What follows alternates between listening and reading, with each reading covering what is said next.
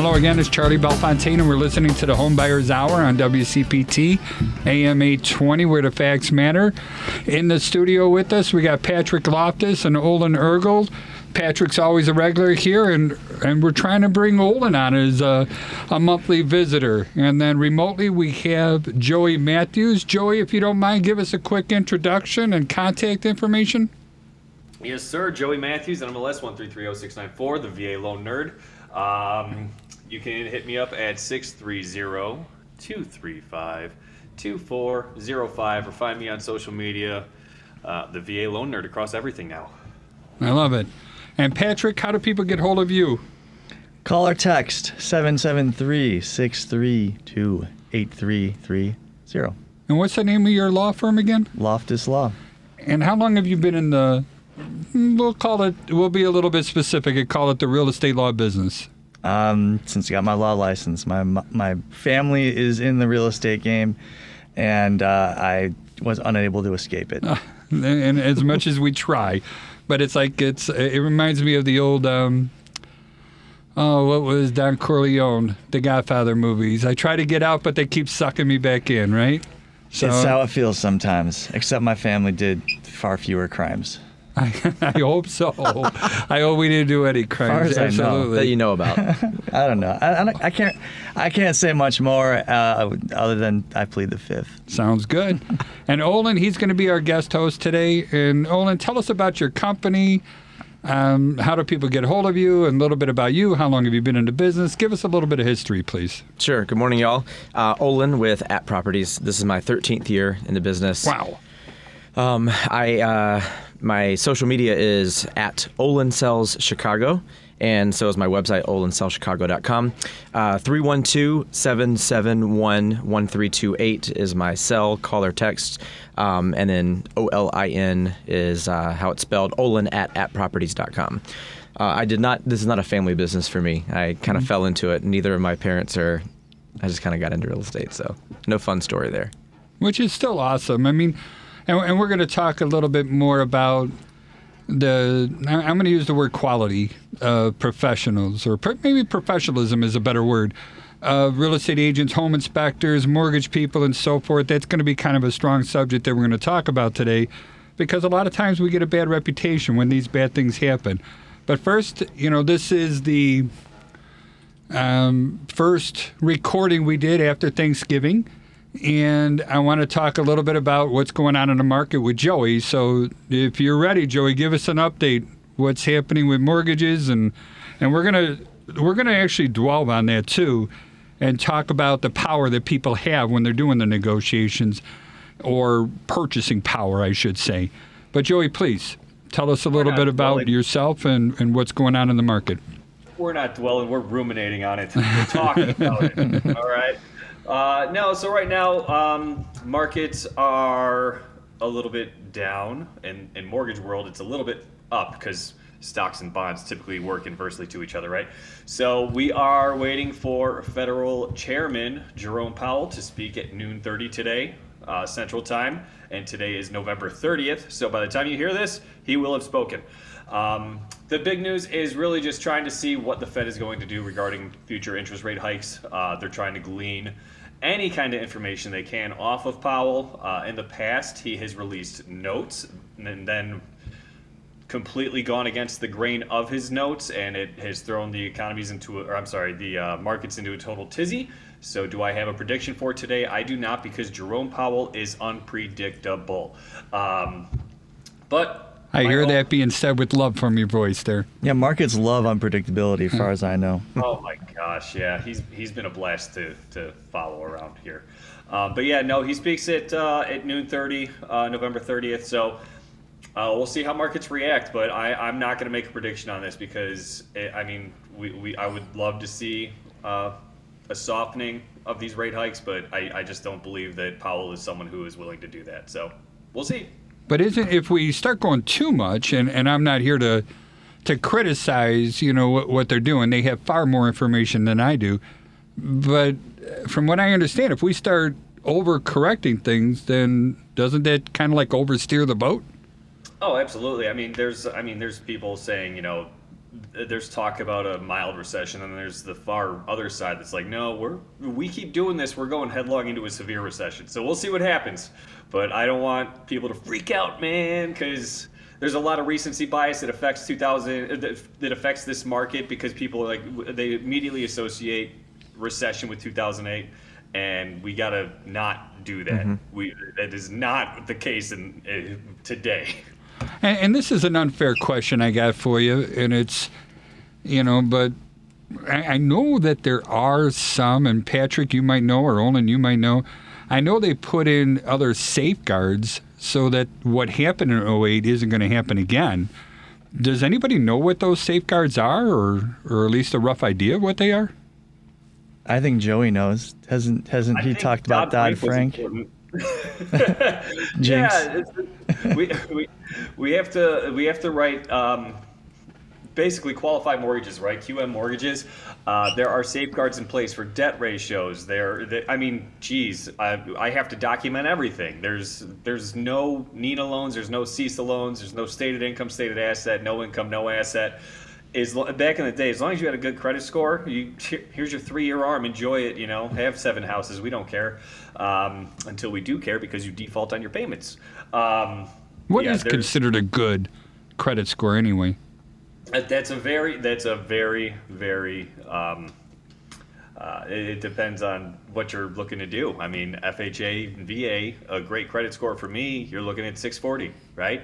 If you're looking to go conventional, I like to see 720 or higher. If you're under 720, then I start looking at FHA versus conventional to see what's going to get you at least the best payment-wise, the best setup payment-wise. But you also have to consider, when you're buying, is a seller going to accept FHA, VA? So you also have to talk to your realtor, and that's also going to affect the type of house you can buy. Can you buy something that might need a little bit of fixing up? I don't know. Safety matters. So, I mean, you way to throw me down a rabbit hole. I apologize about that, Joey, but you are really smart on these things, and I think it's good for more people to know about it. Quite frankly, I want to know about it. As a lawyer, my favorite answer in the world is it depends. So you really, you hit a home run with that one. Yep. And we've actually been answering that question on the real estate side for a while as well, that this is not the same as 2008 and 2009. That was not a real estate issue. That was not a housing issue. That was more of the financial side. So people who are asking that question is, are we going into a real estate recession versus financial versus economy? It's kind of hard to discern all of those things, and people are just hearing all this on the news and getting so nervous. And so, Joey, I appreciate what you said about kind of countering that when people are asking it. And I feel like we have to do that in many different ways whenever a client or a consumer is asking nowadays. But go ahead. And among other things, the tight job market is also a very much a different situation than what we had back in 07, 08, et cetera. So, I mean, these are... Now, what do you mean by that, the tight job market? Well, unemployment, is at... It's pretty low. Is in the 3s, right? Yeah. It got, I think, up above 10 back in those days. And yeah, but I don't think it was at 10 when the light switch, and I called the light switch in 07, when basically real estate for me stopped. All right. I don't think unemployment was that low then. No, it certainly, it started at one place and it grew. But I've not seen or heard any signs that the job market, perhaps it's softening a little bit, but it's not going in the other direction. There's still, people still have jobs. That's the key. And that's what I remember about 07 and 08. I lived out in Bolingbrook, and I was a fireman up in Northbrook at the point in time. That's a long drive, going to and from work. And I only had to do it 1 out of every 3 days. And I was driving an SUV back then. And I remember when those gas prices, and we're talking $2007, we're not talking $2022. I remember when those prices shot up to $4.50 a gallon. And they went from there, like around a little over $2. And then whammo, we doubled the price of gas, and people are driving. Some of my neighbors were going 100 miles a day round trip, driving into the city to go to work. Well, you start doing that kind of mileage, and next thing you know, you got a $1,000, $1,500 gas bill. And I don't mean natural gas, I mean gasoline, every month. And something else has to come out of your life. And that's when I start seeing people eliminating travel, They eliminate vacations. They eliminate movies. They eliminate entertainment. And then all of a sudden, those industries, they end up losing their jobs because there's no income to those particular energies. And then it's just dominoes. And when you're leveraged as high as people were, exactly, that's where you don't have the wiggle room to absorb an extra $500 a month in essentials. And Joey just mentioned that with like people having 7 mortgages. And seriously, Joey, do I have to throw the baloney flag at you? I mean, is that true? People really had 7 mortgages going? They can. I mean, I work with a lot of investor clients that, I mean, I got a guy, he has 64 businesses right now, and each business has like 10 loans wrapped into an LLC. So, yeah, on a personal level, where it's just you reporting to a credit report, not to a business, you can have up to 10. But once you're going over 10 as an investor, you got to start making LLCs for new properties. So, yeah, it's a very real thing. That's interesting. Nolan, what's your take on all that? Do you see these sort of risks going on now that went on then? A little bit, and I kind of have 2 things I want to say about that. I don't want to throw a client under the bus, but I actually have clients who sold their property here in Chicago, and because we are so close, they actually bought a new construction property in Indiana, and using it as the idea of just, everybody's working from home nowadays, and so they moved to get out of the city during the pandemic, and as of about a couple months ago are looking at coming back to Chicago. People made these choices during this past couple years. They didn't lose their jobs, thank goodness, like you were saying, Patrick. They still are working. They chose to live in a different place. But now that the market is ever evolving, they are interested in coming back to the city and kind of restarting that portion of their life, and I find that interesting. On the investor side, I agree with Joey. I mean, when it comes to investors, a lot of people do have multiple projects and properties going at once. I don't see a ton of that. Patrick mentioned something a couple of weeks ago about, most people buy a property 3 times in their life. And that's pretty typical for most people. When you're buying and selling, you might move up or size down a couple times in your life. But these are the biggest transactions that will ever happen for most people. There is that small group of people, myself included, who are interested in real estate investment and having more than one property and having investment properties. And we're a different breed. Most normal consumers and customers of mine do a transaction 2 or 3 times. So the ones that Joey is speaking about, the ones that we're talking about investors, they are a different breed, and they're not worried about credit scores. When they get that deep into it, then they're paying cash, and there's a lot of other issues that come down the line. Yeah, they evaluate that type of thing from a totally different perspective. That's right. They've got a sheet and they put the numbers in. It's a numbers game. Yep. If the numbers work, okay, we can continue down this path. And my investor clients, they'll stop if something doesn't add up for them, like literally, they'll stop. They'll be like, not doing it. Mm-hmm. Whereas with someone who's going to buy a property to live there, there's a whole other set of criteria that they're looking for. If I'm buying a property to rent it out, I don't necessarily care that it's proximate to my local. Whereas if I'm buying a condo for myself and my significant other, I might care that our favorite restaurant is around the corner.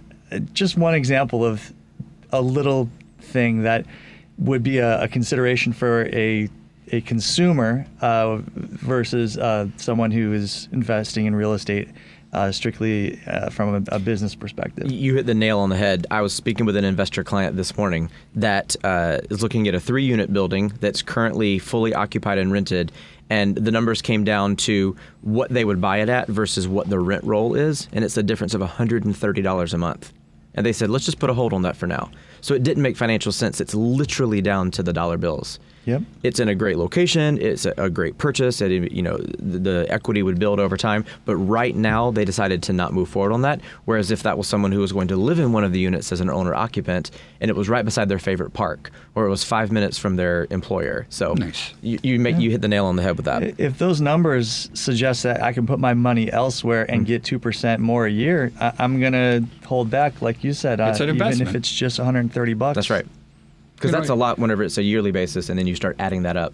And right after this recording of this show, I'm heading down to Lawndale, and one of our clients was a 12-unit apartment building, And all of a sudden he, because I guess part of that doing your due diligence stuff is checking all the utilities.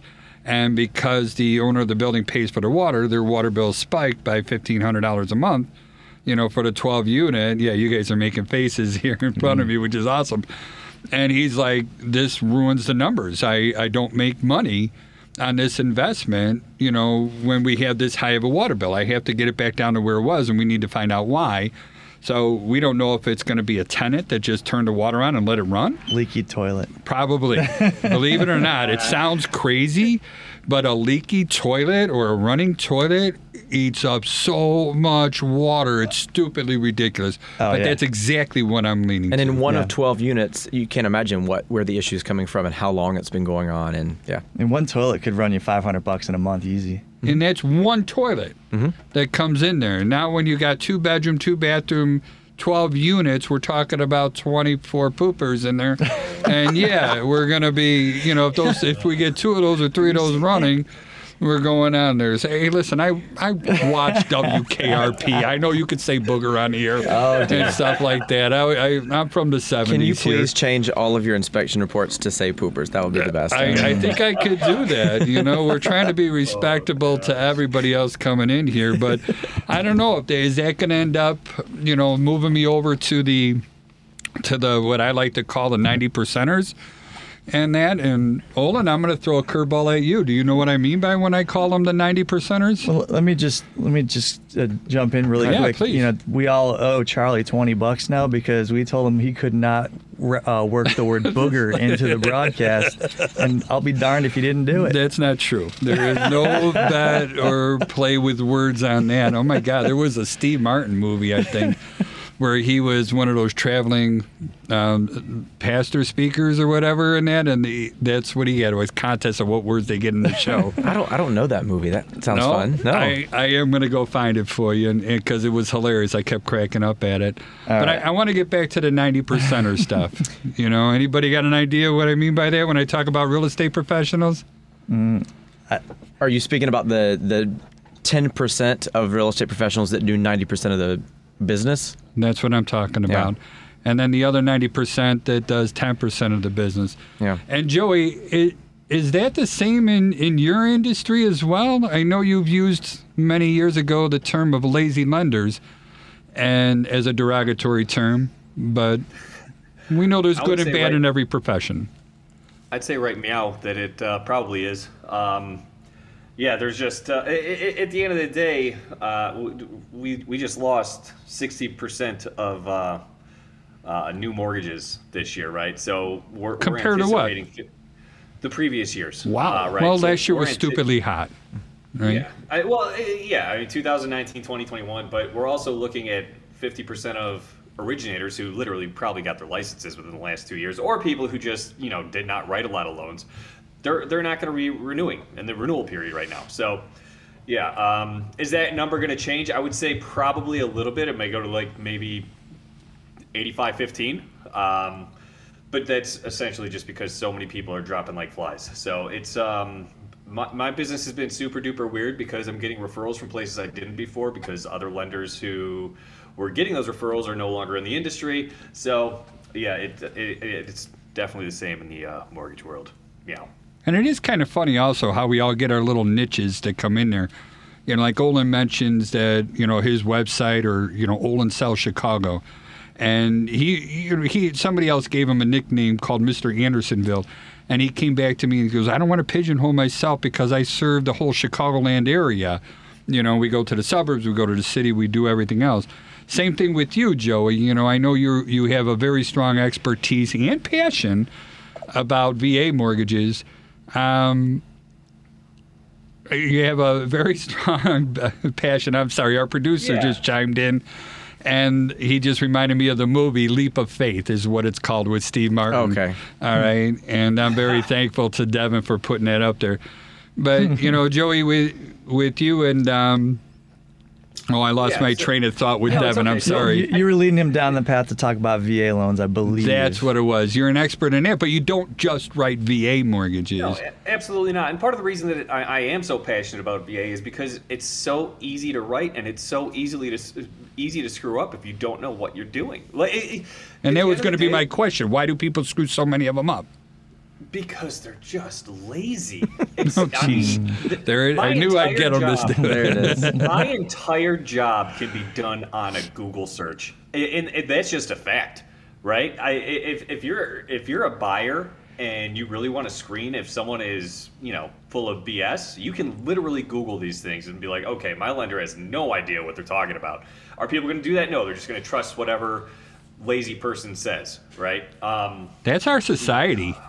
I always refer to it as the last person heard is the first person believed. Oh my gosh, yeah. Well, Joey, let me just say one thing though. Listen, I think you could say this what you said about Googling and kind of more or less getting the basics or what you would need to know to do our job. I mean, you could Google most of what you would need to know as a lawyer, but what the difference is if I Google something, I know how to parse the stuff that's useful and the stuff that's not. And so you find it to be easy because you are such an expert. You know exactly what you're doing.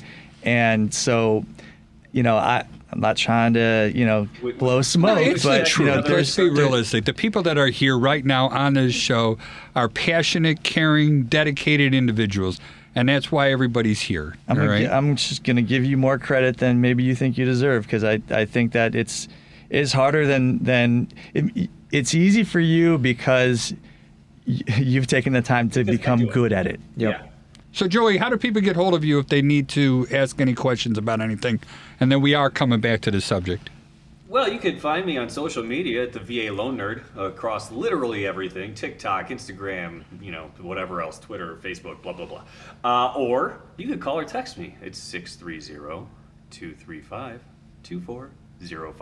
You got the most romantic That voice is a right there. sexy phone number. I know. I try to draw them in. with that. That is a sexy phone number. Olin, Mike. give us your contact You're information, gonna please. make me go after that. No, you got to beat it. You got to top it. My phone number is. All right, you can call me, text me. Don't send any dirty texts to 312-771-1328. OlinSellChicago.com and on all social media, also as Olin Sells Chicago. Terrific. And Patrick, same thing to you, please. You can slide into my DMs. Oh, my goodness. I knew it was coming. I knew it was coming. Patrick at loftus.law. And don't forget to smash the like button, hit subscribe, enable notifications. Oh, my goodness. I don't know what to do. My name is Charlie Belfontaine. I own Chicagoland Home Inspectors. Our telephone number is 312-544-9180. Any questions at all? I always try to leave myself open. I don't charge to talk on the phone. If you're in the process of buying or selling a house and you want to know the severity of an issue, even if we do a FaceTime or whatever, it's there. We also have a home inspection school called Home Inspection University of Illinois, HIUIL.com. And we're putting a whole bunch of classes up on there for free. And then I want to get more people to go ahead and follow our radio show here on YouTube at the Home Buyers Hour. And I think we were talking about professionalism. Is that what it is? Yep. We can talk about that. Okay. I think we Olin, should. I kind of want you to jump in here. Where are some of the weaknesses? And I want to gear this in sort of a way that if somebody's looking to start hiring out a real estate agent to go ahead and work with, I mean, I think the biggest problem, and maybe it's a good thing, I don't know, a lot of people, there's so many real estate agents that are in the business in the state of Illinois. I think the last time I checked, we were around 80,000 licensed real estate agents. 80% of those are going to be in the Chicagoland area, so not just the city of Chicago, but the suburbs as well. So we're looking at 60,000. How do I know if somebody is going to be, or what are some of my clues if somebody's going to be one of those 10% that are truly dedicated to what their clients' needs are? Or what I like to refer to as the 90%ers that just want to fill in blanks on a piece of paper and unlock a door and let you go ahead and fend for yourself. It's one of the questions that I love answering, but I also hate it because it does put... It's hard. It puts a bit of a negativity on this profession. Let me just start by saying I love what I do, and it is my career. It is what I am passionate about and not just a job that I go to every day. So I think that is a huge point. There are way too many brokers in this city for the amount of clients that are always looking, and that's why there are some people who end up doing 1 or 2 deals a year.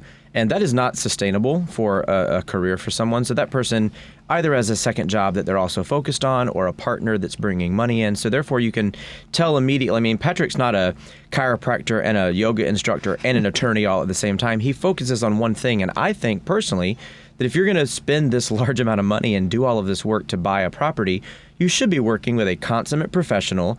And granted, you might have a best friend that just starts in the business and you really want to be their first customer. I completely understand that. But Charlie, to answer your question, if somebody's looking for a broker and they really want it to be somebody that has been doing this for a while, you can ask questions. You get to interview these people. That's the benefit of meeting so many brokers in Chicago is you can Google it. You can see a bench somewhere. You might get a postcard in the mail. You can call that person and ask how long they've been in the business, what company they work for, and what they would be getting while working with you. Interview that person. And I love that whenever I get a new buyer or a new seller that maybe they've been referred to me, but maybe they just found my information and they want to interview me. And I love when I get the call that says, we're hiring you. Every once in a while, they decide to go elsewhere. And that's fair because guess what? There's 80,000 people to choose from. Right. So I think there's nothing wrong with it. You know, I call myself a real estate advisor. If you're going to work with a financial person, they're not called a financial half-timer. They're a financial advisor. We They're all working. are advisors. Yeah, that's the term I tell people is I'm a real estate advisor. I'm advising you. I'm helping you. I'm not just a key holder. And that's the passion and what I put into this position every day. And I hope that somebody hears that, and I hope that they ask either me or the next person they speak with how long you've been in the business, what is your volume, what is your marketing, what is your technology, what can you do for me? Dig deep and don't just say, oh, you have a real estate license? Great, you're hired. Does that make sense? And I don't want it to sound bougie. I'm not trying to say that I'm better than anybody. I've been doing this for 13 years and I know what I'm doing, and I'm going to treat you and I'm going to treat you well and make sure that you have the best real estate experience if it's just 3 times in your life, like we said earlier, you know? Yeah, and I would add one more thing, and that would be because I know some of the top producers in the area, and a lot of them, probably the majority of them, work on fairly large teams. So you might meet that, the guy or the person when they close your business, and then you will never see them again.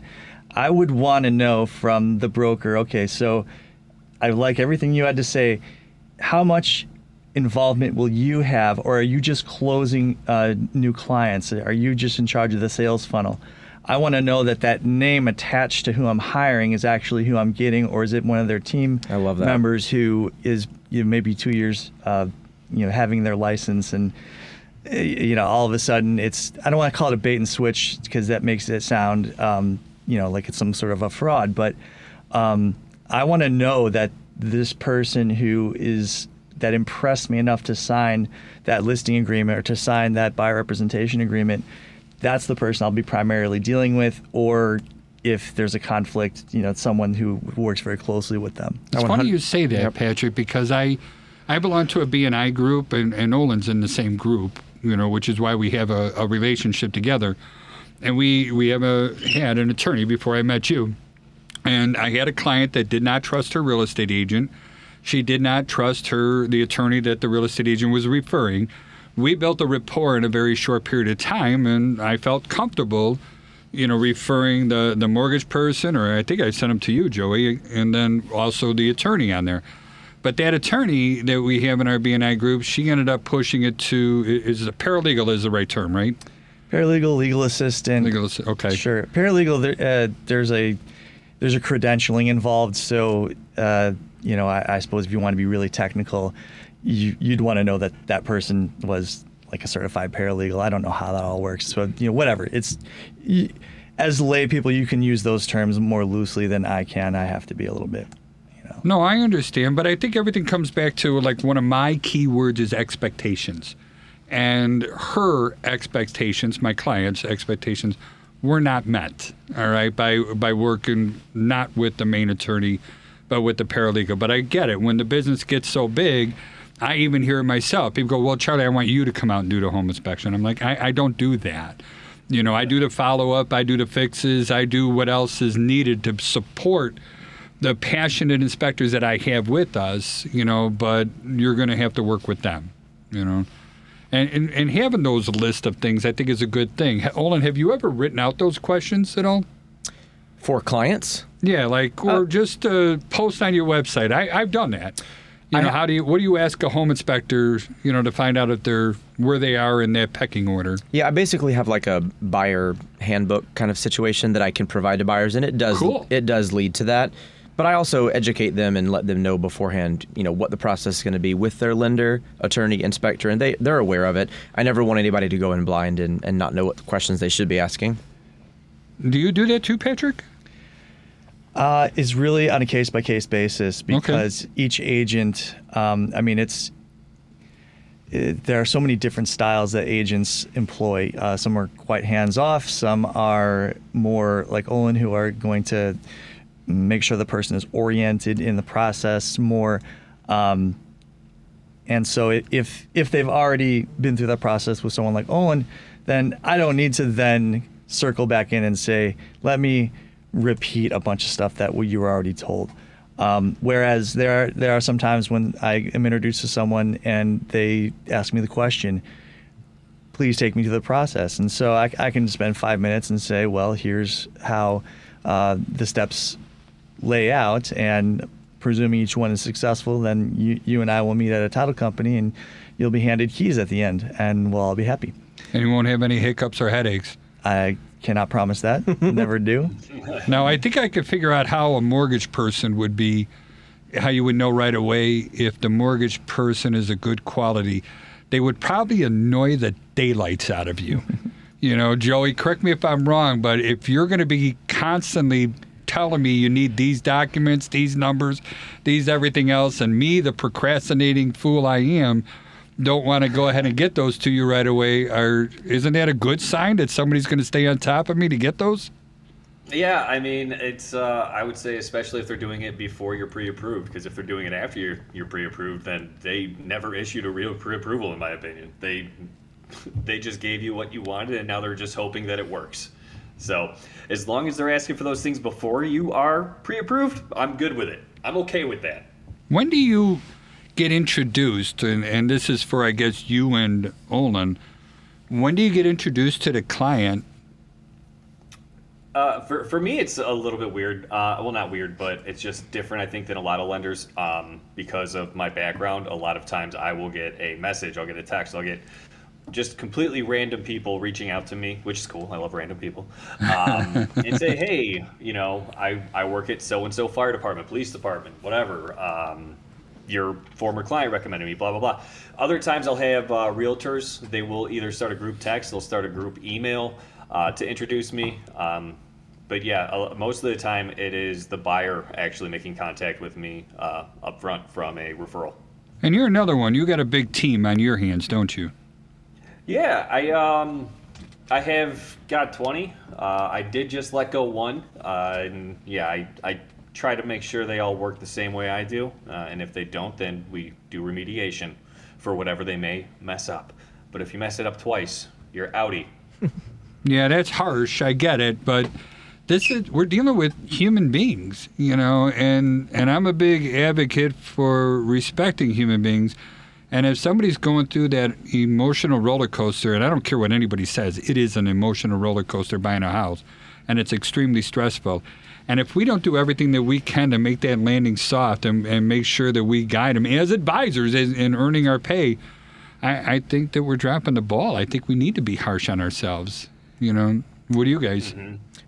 Yeah, Joey, let me just jump in. Something you mentioned was this word approval. And when a lender uses the word approval, that's when I start talking to the client about what that means to me. And believe me, I'm not casting aspersions your way, but I'm always very clear with the client that whenever the whenever your lender uses the word approval, it can mean so many different things. And the only one I care about is clear to close. If you were, so you got all your financial documents in, and the lender says, yes, you're conditionally approved. Usually they won't use the word conditionally, but implicit in you're approved, 3 weeks in advance of closing is that, well, there's still some more stuff we got to do. Employment verification, we're going to run your credit one more time, blah, blah, blah. And so I have to rein them back in and say, look, this is not done and dusted. Make sure that you are still working with the lender. Make sure that whatever they ask you for, you're getting it to them, because until they say clear to close and we have a closing scheduled and we're at that stage, to me, I can only approach it with the idea that this might not go as we're expecting. Now, it almost always goes the way we're expecting, but I'm the lawyer. I'm supposed to be, making sure that if anything that we can perceive out there in the universe could happen, that I'm doing whatever it takes to protect them. So that's at least my perspective on it. Well, and where do you go as far as getting people pre-approved, approved, clear to close? What's the real estate agent, or what should the real estate agent role be? So I would say 8 times out of 10, I'm the first person that this client meets, and then I'm making the referral to Joey, and I'm making the referral to Patrick, and it's coming from me. Every once in a while, somebody does meet with a lender first.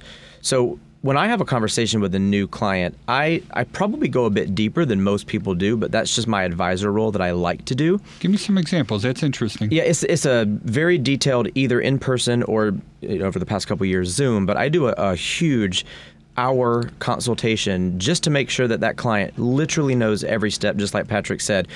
You're going to hear from this lender a lot. You're going to hear from myself and the attorney a lot through this process. The lender is going to be your best friend. They're going to call you and they're going to ask for updated information, and they're going to want to know if anything's changed in your employment, and if they're going to ask for pay stubs again.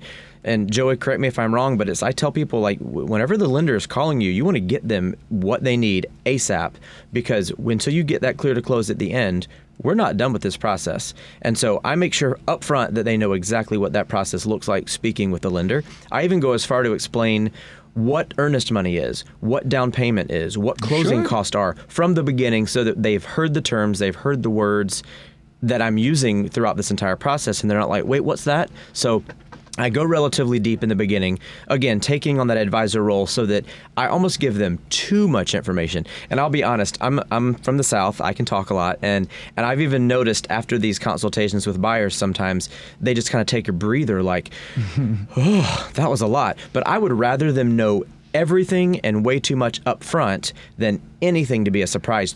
Wait, we have to have an inspection? Oh, what's earnest money? I want them to know everything up front. So I'm very, very detailed in that. I never want my first client interaction to be meeting at a property.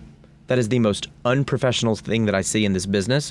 Is I'm the listing agent standing at a property. The buyer walks up and they're like, "Hi, are you Steve?" And I'm like, "No." And they're like, "Well, I haven't met my agent yet." Well, then why the hell are you taking the client out?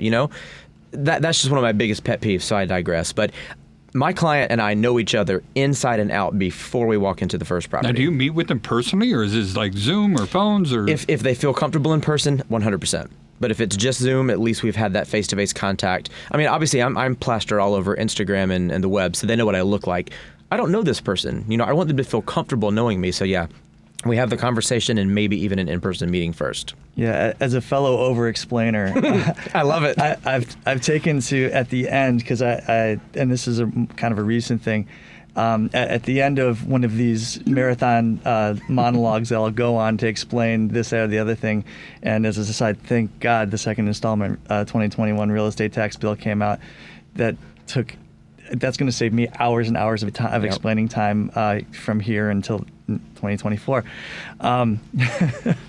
I've taken at the end of one of these monologues to say to the client, look, I just fed you a lot. I just gave you a fire hose full of information about stuff that I know in and out, and you're hearing for the first time.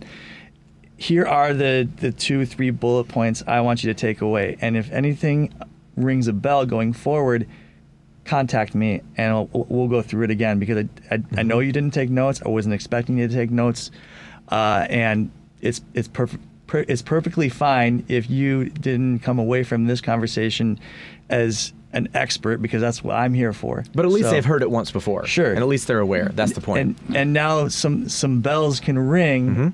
If they teach you in law school, what we're really teaching you is how to spot the issue. Once an issue's been spotted, then take it to me, and then I can flesh it out, again, which you can't expect someone to take on the entirety of my 25-minute description of how real estate taxes work, because they're opaque. They're purposefully so, in my opinion, because if we knew how the sausage was made, nobody would eat it. We would be more upset than we already are about real estate taxes. Okay, again, as an aside, but yeah, I like the idea of providing the information. If I've provided too much, that's, in my opinion, going to be a better approach than not enough, unless someone says, "Look, it's enough." You talk too much. Stop. Once in a while, someone will say, "Look, we've developed a trust, and I trust you. I don't need you to explain this in such granular detail." In which case, I go, "Great, they're the customer, so fine. I will then modify how I'm going about things." Charlie, if you are dealing with someone who, let's say they're a plumbing contractor and they're still going to hire an inspector, you're not going to go and tell them how a toilet works, right? I might argue with that. I'm sorry, but the cobbler's children don't have any shoes, all right? And you don't want to inspect the home inspector's home.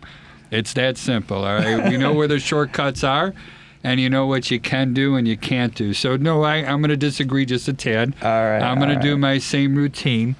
And, yeah, I've had that, and I don't take it as a challenge, but this person's an electrician. Who owns this house that you're going to be doing the inspecting. And all I do is, and I need to get over this habit because it's a bad habit. I roll my eyes. I'm like, oh, damn it, I'm going to have a whole bunch of electrical things that I'm going to have to document. It's going to take a lot of work. Because I know that they feel comfortable circumventing some of the rules. Yeah. But that doesn't mean that I can say that it's okay just because that person says it's okay. That's fair enough. You want to know who my clients that I represent are least likely to read any of the paperwork that comes their way? Lawyers. Yeah. Yeah.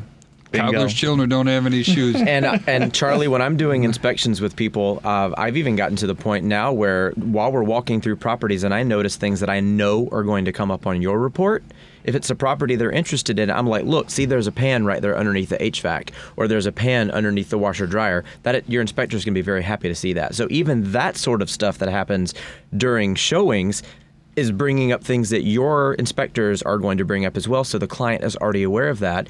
And then myself as a homeowner, I use myself as an example all the time to clients, because if they get a bad inspection, I'm like, look, guys, I had 37 issues on my property when I bought it, and I asked for 4 of them to be fixed. So I use myself as a real human example, and I think that it's not to try to change the client's mind. No. It's to let them know that I'm real and that things happen, even, like you said, for the electrician's home. This is a realtor who's decided to buy a home, and they've seen thousands of properties, and I still decided upon this one, and I only fixed 4 of these quote issues that came up. So it kind of alleviates some of those worries for the client. We average about 70 issues on every home inspection report we write. I mean, we've had them down in the 30s, don't get me wrong, but just yesterday I was going over a report with a client that was like at 110, Wow. different issues that came out. And we pride ourselves on documenting minor things as well. The people that choose us as their home inspector, they just want to know. They want to have as much information as possible, and they want to make their own decisions. I try to warn them ahead of time that, when you see all these things, all of a sudden you're going to think this is a bad house, and we're going to start, you're going to freak out. You're going to be like, what the hell's going on? And as long as, again, it goes back to that expectations, I try to set that it's going to happen, and that, let's pick out the top 3, 4, 5 things, that you think, and you can make solid decisions. We went a little over on the time here. I want to go around the horn one more time. Olin, if you don't mind, start us off. Tell us about you and how people get hold of you and the name of your company again. Yep. Olin with At Properties. My company is Olin Sell Chicago. That's also the website, www.olinsellchicago.com. My Instagram and all other social media is Olin Sell Chicago. And I will just take a second for a plug. I've been doing a ton of informational videos for clients on my Instagram. So I think that that's something people can really take advantage of, is its terms and questions and seller and buyer directive questions that I'm just explaining in real human layman's terms on my Instagram. So please take a look at that. And phone number is 312-771-1328. And what was that Instagram handle again? At Olin Sells Chicago. I love it. Patrick, please. I am Patrick Loftus with Loftus Law. You can call or text 773-632-8330. Keep it clean. I love it. Joey, please. Yep, Joey Matthews, the VA loan nerd.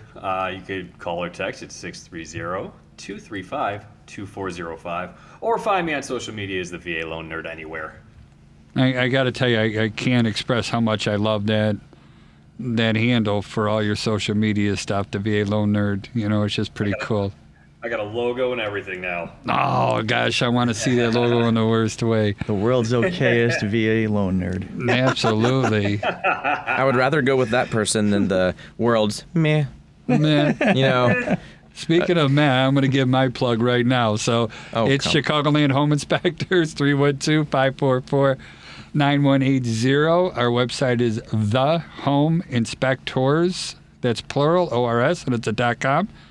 And please, you'll find everything about pricing, what we do, what makes us different. One of the unique things we did put up on our website is going to be a comparison chart. So what we do is we found out what all the tools that most home inspectors, or I should say some home inspectors did, and we decided to add that entire repertoire and then some to ours.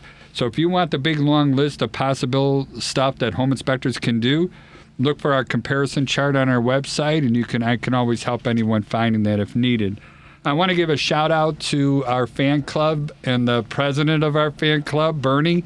He's really the only member too, but I know he's listening on Saturday morning, and I love him to death. That's my father-in-law. No, don't forget, my wife will watch this. I was about to say, and my mom does too. So we have a couple members now. Our fan club is growing. Yeah. All right. Hi, Mom. Way to go! And you can always find these episodes also on our YouTube channel. You could get hold of the SoundCloud for WCPT AM 820, and you could always find past recordings of everything. And I'm really happy that we have such professionals that come and join us. And even though we gear everything to home buyers, truthfully, we can all learn from each other, and we can learn from the other professionals that we have on here. So I'm hoping that there's other mortgage people, home inspectors, attorneys, and especially real estate agents that come and join us. So anyway, we were talking again about professionalism and getting clients ready to know and stuff. And Olin, I'm going to put you on the spot again. No practice, no rehearsal or whatever. I want to know, why should I hire you? All right. If I'm buying a house, why should I go ahead and interview you, and why should I choose you? Let me ask you a question. How did you hear about me? On the radio show. There you go. WCPT AM 820. I heard you. How's that? I make that joke. Good. If someone was referred to me by a previous client, then that person obviously had a great experience, and then I can explain how we were successful for them. Good. I've been doing this for long enough, like I said, to have seen the good, bad, and ugly, and I am a straight shooter, and I will let you know what I think is the best option for you. I will give my opinion, and everything's ultimately up to you, but I'm honest. I try to be as much of a tour guide as well as an advisor, as well as a broker, so it's kind of all wrapped into one. I also have a team of 3 people. If you can't get me on the phone and you need to see this property right now, I have 2 other team members who can get you, so you're getting 3 for the price of 1. I feel sorry for the guy that has to work at 2 in the morning. Oh, well. Or does that not happen? Nobody's going to see that. I have gotten phone calls at 6 in the morning. Oh, boy. But sorry. No properties are being shown at that time. If you were just a random, never been introduced to me before and just saw my bench on the side of the street or got a random postcard in the mail, the reason you should hire me is because I work with At Properties. I have a fantastic company behind me. We have the largest market share in the city of Chicago. That's pretty cool. Yeah, 2 out of, what is 20%? Yeah, 2.5 or 3 homes out of every 5 have an At Properties agent attached to them in the city of Chicago. So one way or another, on either the buyer or the seller. Either both. on the buy or the sell side. So we have our hand in the market share. We're expanding That's pretty nationwide. impressive. We actually just bought or acquired, I should say, Christie's International Real Estate. So we now have the luxury arm, and it's just a fantastic company that started and built here in Chicago. I have every single bit of marketing and technology at my disposal. So as good as I am, At Properties is even better behind me, and I feel like that is the best bet for selling and buying property in Chicago. And I'm pretty darn funny and charismatic. So those are 2 little asterisks that go at the end of it. Is I'm going to make it a fun experience. You're not going to feel bogged down. It is a very treacherous. You have to get through this entire process, and you're going to be sad, you're going to be happy, you're going to be nervous, you're going to be scared. But I'm going to make it fun, and you're going to have a great experience. Oh my God, isn't that something, Patrick? It's like what do you call it? The 7 stages of death, but it's going to be the 7 stages of buying a house. There you go. I mean, I'm excited. About all of it. All of it? You never get upset or aggravated? I mean, every day, but it's just part of it. You got to stay even keel, right? Oh, you try. You care, and sometimes that does take you to tough places because you really do have compassion for your clients, and that's what makes the highs worth it. Good point. You get the lows along with it, and more highs than lows, you hope. And you guys get to see the client and talk to the client at the end of everything, and that's when that's when it's the end of the ride and everybody's the happiest and they get what they wanted, and all the good things there. I'm out of the picture. We're usually gone by that time. We never get to take our photo in the gigantic title company thing. You can come to the closing if you want. Yeah, I tried that for a little bit. We we did for a short period. I ended up stopping this, and I know we are running out of time, so I'll get quick. We were doing pay at close stuff, and apparently throughout the rest of the country, the real estate attorneys, the real estate agents, they end up collecting the earnest money and they have to put it into a title company, or the title company takes the earnest money. That's not the case here in Illinois. That happens. So usually we don't know who the title company is until what? 2 weeks? Till the seller's lawyer orders title. When does that usually happen? Depending on for me, as soon as I get the contract in, it's one of the the things on my checklist is send it to the title company, order a survey if I need to, if it's single family detached, find out about any association information so that I'm ready to order the docs and disclosures when the time comes. Other lawyers would prefer to see that the contract has got through attorney review and inspection. To me, I don't see a need to wait on that because the more things we can knock down, the less is going to potentially delay us if we need to move quickly. Outstanding. All right, so we're getting to the end of our hour right now. I want to thank everybody for listening to me, and I want to give special thanks to Joey Matthews of the Federal Savings Bank, Patrick Loftus of Loftus Law, and Olin Ergel of At Properties. All right, I also want to give a special thank you going out to Devin Tingle. He's the producer of the show, and he's what actually makes us all sound pretty decent. I want to thank everybody for listening. This is WCPT AM 820. Please look for us on YouTube. Please look for us on Facebook. We're trying to build up those numbers and keep your eye open. Other than that, this is Charlie, and I am out.